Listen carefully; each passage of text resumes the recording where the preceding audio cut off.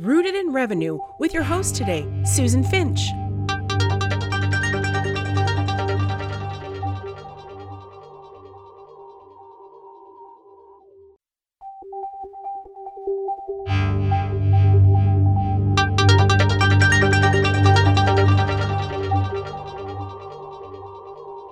So hey everybody, Susan Finch here, your host today for Rooted in Revenue, continuing my series with software architect, app developer, and my security guy go-to for hosting and advice and things, Michael Blood, CEO of Matriax. Welcome back, Michael.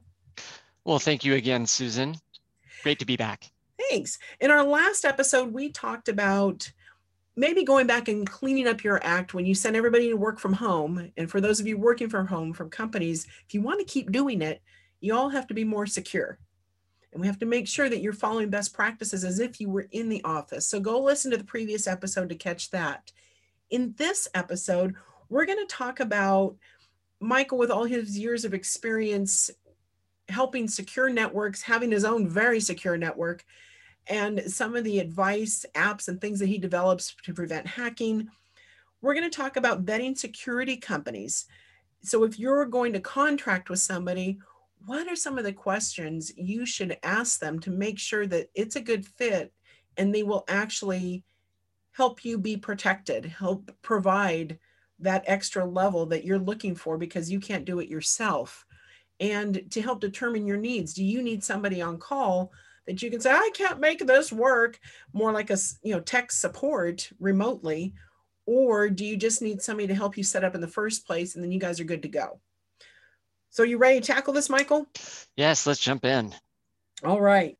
So if you were a small company and you've sent small to medium-sized company, that means under 500 people, and you were sending everybody home and they're home and they want to stay home, and you're realizing this is too big of a job for our former internal IT department because they just can't handle all the new questions that have come up, the new issues that have come up. And so you're thinking about hiring a company to help you with this. What are some of the things you would look for? I would actually start with the question you posed to me at the beginning of your intro there, and that is just what questions should I ask? Yes. And I would start with, what things should I be concerned with? Just a general question. Now, you may already have some security concerns and you can jump right in with them, but if you don't know where to start with, the first thing I would ask a cybersecurity expert is, what things should I be concerned with? And let them tell you. If they have trouble with that, then okay, you probably haven't found your people yet. If they know specifically what things you should be concerned about, then great, you can continue and you can get more in depth.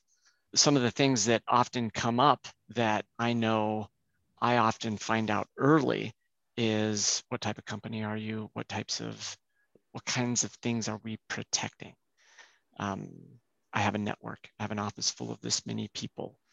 I've got patient information that's protected by healthcare. I've got financial information, things that are going to lead to questions about compliance. So sometimes I'm kind of reversing your question a little bit here, because I don't know if the company asking that needs to what kind of information they need to protect. So what I would expect the person on the cybersecurity company or the IT company, whoever it is that's going to be helping me out, I'd be expecting them to know what to do for my size of company, my type of network, and how many people are within the network, and what type of information is in the network. I think there's other pieces of that too. And you're right, though. It's up to us as the customer, the client of this potential company, to be able to kind of tell, what's a typical day like for you guys networking with each other? What kinds of things do you share? Well, we share a whole bunch of documents. We share videos and things that nobody else has access to, that only we can. But we all need to be able to get to these central, repositories of files. And once in a while, we have to let a third-party contractor in there to view those as well, or we need to be able to access theirs. I had this with a client recently, and their network had locked out Drive. None of them from their VPN can access Google Drive. And so Interesting. yeah, so 20 contractors that work with them with different files that they share that way through Box, through Dropbox, or all those places were locked out. And so the client couldn't get to any of those to be able to review, approve, or anything, or contribute to it. And we were not allowed into their system. So the only way was for them to log out of their VPN, log in as them, go to Drive, go get it, bring it down, log back into the VPN, and then put it up. Interesting. Well, that definitely a concern for accessibility. That's Yes. one of the important tenets of security is just accessibility. Right. Because those extra hoops, the time used if it's not set up properly. I mean, identifying what do you really need to do? You're right. Those questions have to be answered first by us internally. True, although, it's like I say, the question is I'm answering it a little bit backwards, because when you're trying to figure out what kinds of questions to ask a provider, they're going to be asking you questions to find out what they're needing to protect so that they can. But there are some, like, just generally ask them, what kinds of protections do you put in place to guard against data theft? Well, they're going to do a review to find out about what kinds of data you have. Do you have Google Drive, like you mentioned? Do you have a network? And hopefully they come up with a couple of really good answers that you'll be looking for. But you can also feed them the answers. It's just, you need a firewall, you need to harden your data access, you need a password policy, and everything needs to be encrypted and secure, and you need backups. You want to hear those core answers, but I guess I would hope anybody hearing this podcast would now know that they need those things as well, and be looking for a provider to do it, or do it themselves, and then find a provider to really lock it down. Getting back to vetting providers, Mm-hmm. Folks, doing a Google search and just looking for people that provide these services doesn't mean you're going to get somebody reputable. It gets you somebody that knows how to work SEO. And I always feel my best method is to go to somebody that I know is way smarter than I am and ask them who they use. And if they don't have somebody, ask them who they know that would know somebody. There you go, the network method.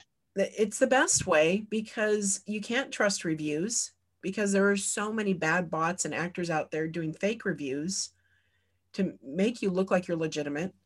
And it's very difficult. Who's going to post testimonials on their site that are, I hate their service. They are, they botched everything up. Nobody's going to post that. And the reviews that are out there, you can't always trust the extreme good and bad, because sometimes competitors, I've seen this, will go do bad reviews and go do good reviews. Everybody does fake things as well as legitimate things. So the middle of the road reviews are usually the more legitimate. Be careful of those extremes and trusting it. Please ask around.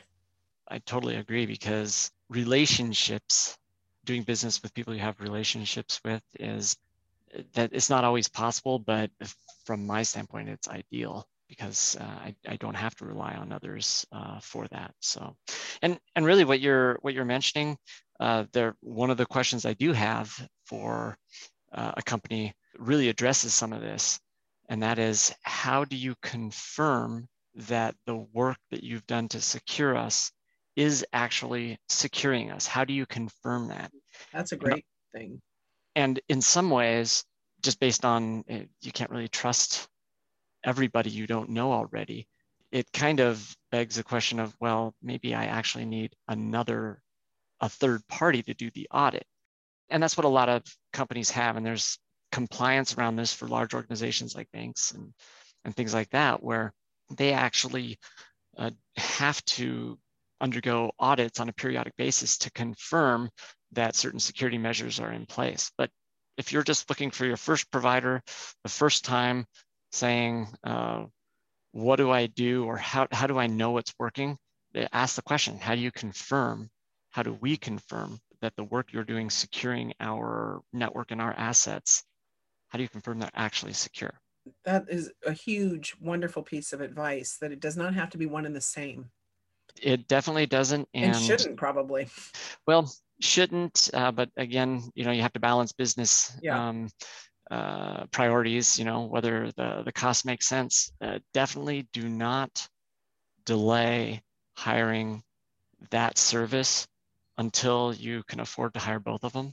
Definitely at least attempt to secure before you can afford to secure and verify. So not an audit first, or would an audit usually goes though with the company that's about to secure it, because they need to know what's going on. Typically they would start with that. Okay. And maybe if you started with an organization, did an audit, had another person put it in place, and then you audit to confirm that it whatever holes they found, that would be a good way. It's very standard to, I don't want to introduce that as a problem when it doesn't necessarily need to be one. You very likely, it's a great model to hire a company to come in, audit it, put in place some fixes, and then be able to somehow demonstrate that to you or show it to you, and maybe show you logs or something like that that can confirm that you're secure. In some cases, there are third-party automated monitoring solutions that can help, that can be set up to identify the holes. You hire a company, they plug them, and that automated monitoring solution is still in place to identify when new things come up, or if somebody turned off a firewall somewhere or something like that. That's a really good question. How do we confirm that we're secure? So I think that is some great advice. Get people started, what they should start to think about too, what they're trying to accomplish in their work environments, and what do they want to continue with. Is everybody coming back to the office, folks, and nobody's going to be remote? Then that's one situation. But you're going to have different security needs if you want to continue to be able to offer the option or permanent solution to work from home, work remotely, work while traveling, work from places that are not a lockdown home office type of thing. All right, and we have this situation going on right now at the office. We're primarily here in the office now. However, Daniel, one of his beautiful daughters, is sick and has passed it around the family. And so rather than come to the office and be super safe, he stays at home and works remotely. And that will always be something that businesses need, whether they have permanently remote workers or not. They're always going to need to be able to have people working sometimes remotely. And sometimes security holes are just as bad as all the time security holes. So. Right. And the other thing that people forget too, and companies forget, is a lot of us, sometimes we're really traveling and we take our little pocket computers with us, and we have the phones, and we can do a lot from our phones. Sometimes the companies have apps. Sometimes we're just accessing browsers through it and logging in the same ways with the same passwords and everything else. But again, here we are. A lot of times when you're traveling and you're using free Wi-Fi, if you want that fast connection, be careful, because that's public. If you're not using a VPN, you can use VPNs on your phone. You can also turn off Wi-Fi. You can make sure it's only secure networks that you're familiar with. There are all different ways to do that as well. But that all becomes part of that same audit. Is if nobody ever works from home or even checks, secure things from their phone, don't worry about it. But if they can, if there's any way for them to do it, they will, because it's convenient. And people like to travel, and I want to go to the beach, and I want to be on the beach, and then I can check in and work and do my 3 things I have to, and then I'm done for the day. Sounds like you've got personal experience with that. Of course you do. Absolutely, and it feels good to be able to do a little bit of work when you're from the beach. But ideally, just 1 or 2 things, and then it's time to play. You bring up your pocket computer, your phone. One of the to go back to a conversation we had in the last podcast related to LastPass, it's best practice to turn on FaceTime for if you're, or facial recognition, to lock down your password, your LastPass or 1Pass, whatever you use. And I'm surprised, but sometimes people don't have that. They leave their phone around, and suddenly that LastPass that was so secure and such a good way to store it becomes a direct path right into your secure networks. Exactly. And so there's just another, I guess, precaution to take when using those password managers. Yes, because people do put them on all devices, your tablets, your everything. How easy is it to just open that up, click on the app, and there it is? And sometimes people don't recognize what button they're clicking in order to if you've ever done this, I know I have, what button you're clicking in order to clear the alert box that popped up. If that alert box that popped up happened to be, do you want to require FaceTime in order to access your passwords? You know, they're smart. They ask a couple of questions, but if you just nonchalantly say no and don't re-enable it, you know, 6 months down the road, you may not realize how vulnerable it may be to have your phone walking around with you. Yes. And again, too, for those of us that store things on Drive and different things, right there, those spreadsheets, everything else, anywhere else that you have stored things are accessible if you don't put those extra layers of protection in on your phone. Oh, and that one's a big issue. I know that at least in the security setup I have on my phone, I can open documents in Drive without, I have to use the PIN to access my phone, but as soon as the PIN's right in there, my Drive documents are visible. Right. And without a password. Well, and for some of us that are more complicated, where I have 5 different Google accounts and they're all tied to Drive, and I just flip around and switch between them, go back and forth, can open them all different ways. Any account that I want to, that I access regularly from my phone, is in there. And so, yeah, everything that's tied to it is vulnerable. So security practices, those are definitely key. Very important. They are. Well, folks, this wraps up a shorter episode, but a very valuable one. You guys have checklists. You need to ask these questions, understand what the goals are, and understand where you might be vulnerable and need some help locking things down. Because we started with our computers and taking computers home, but this morphed right into our phones and how vulnerable they are when we're trying to be productive and work from home and have fun and play and do all these things, especially at summers here. We take our work to go and it's wide open for the world. So it's time to lock it down, get secure, take those extra steps, upgrade your phone if you have to have facial recognition as a requirement. It's a pain, especially with masks, but do something so you can lock it down a little bit more than how you have it. Michael, any last bit of advice? Be diligent. The bad actors are out there. I'll just sum it up. And they get more creative every day. Oh my goodness. And if you aren't one, it's hard to think like one. Agreed. I would expect people are kind and caring like myself, but we can't expect that. Well, thank you for being on again. And we will come back in a couple of weeks and get our third topic, folks. Go back and check the first episode with Michael.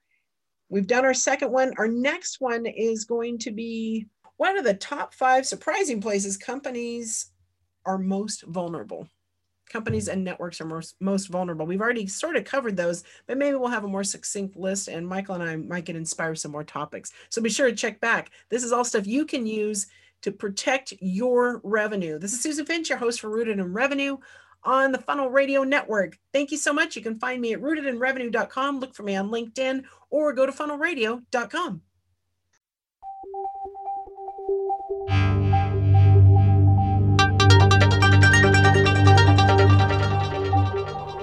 Never miss an episode. Check out rootedinrevenue.com and subscribe on the site to get weekly updates of when new episodes come out. Or find us on iTunes, Stitcher Radio. We want to be where you are, so go subscribe. We'll get you all the information you need to do your best with marketing of events and your online presence.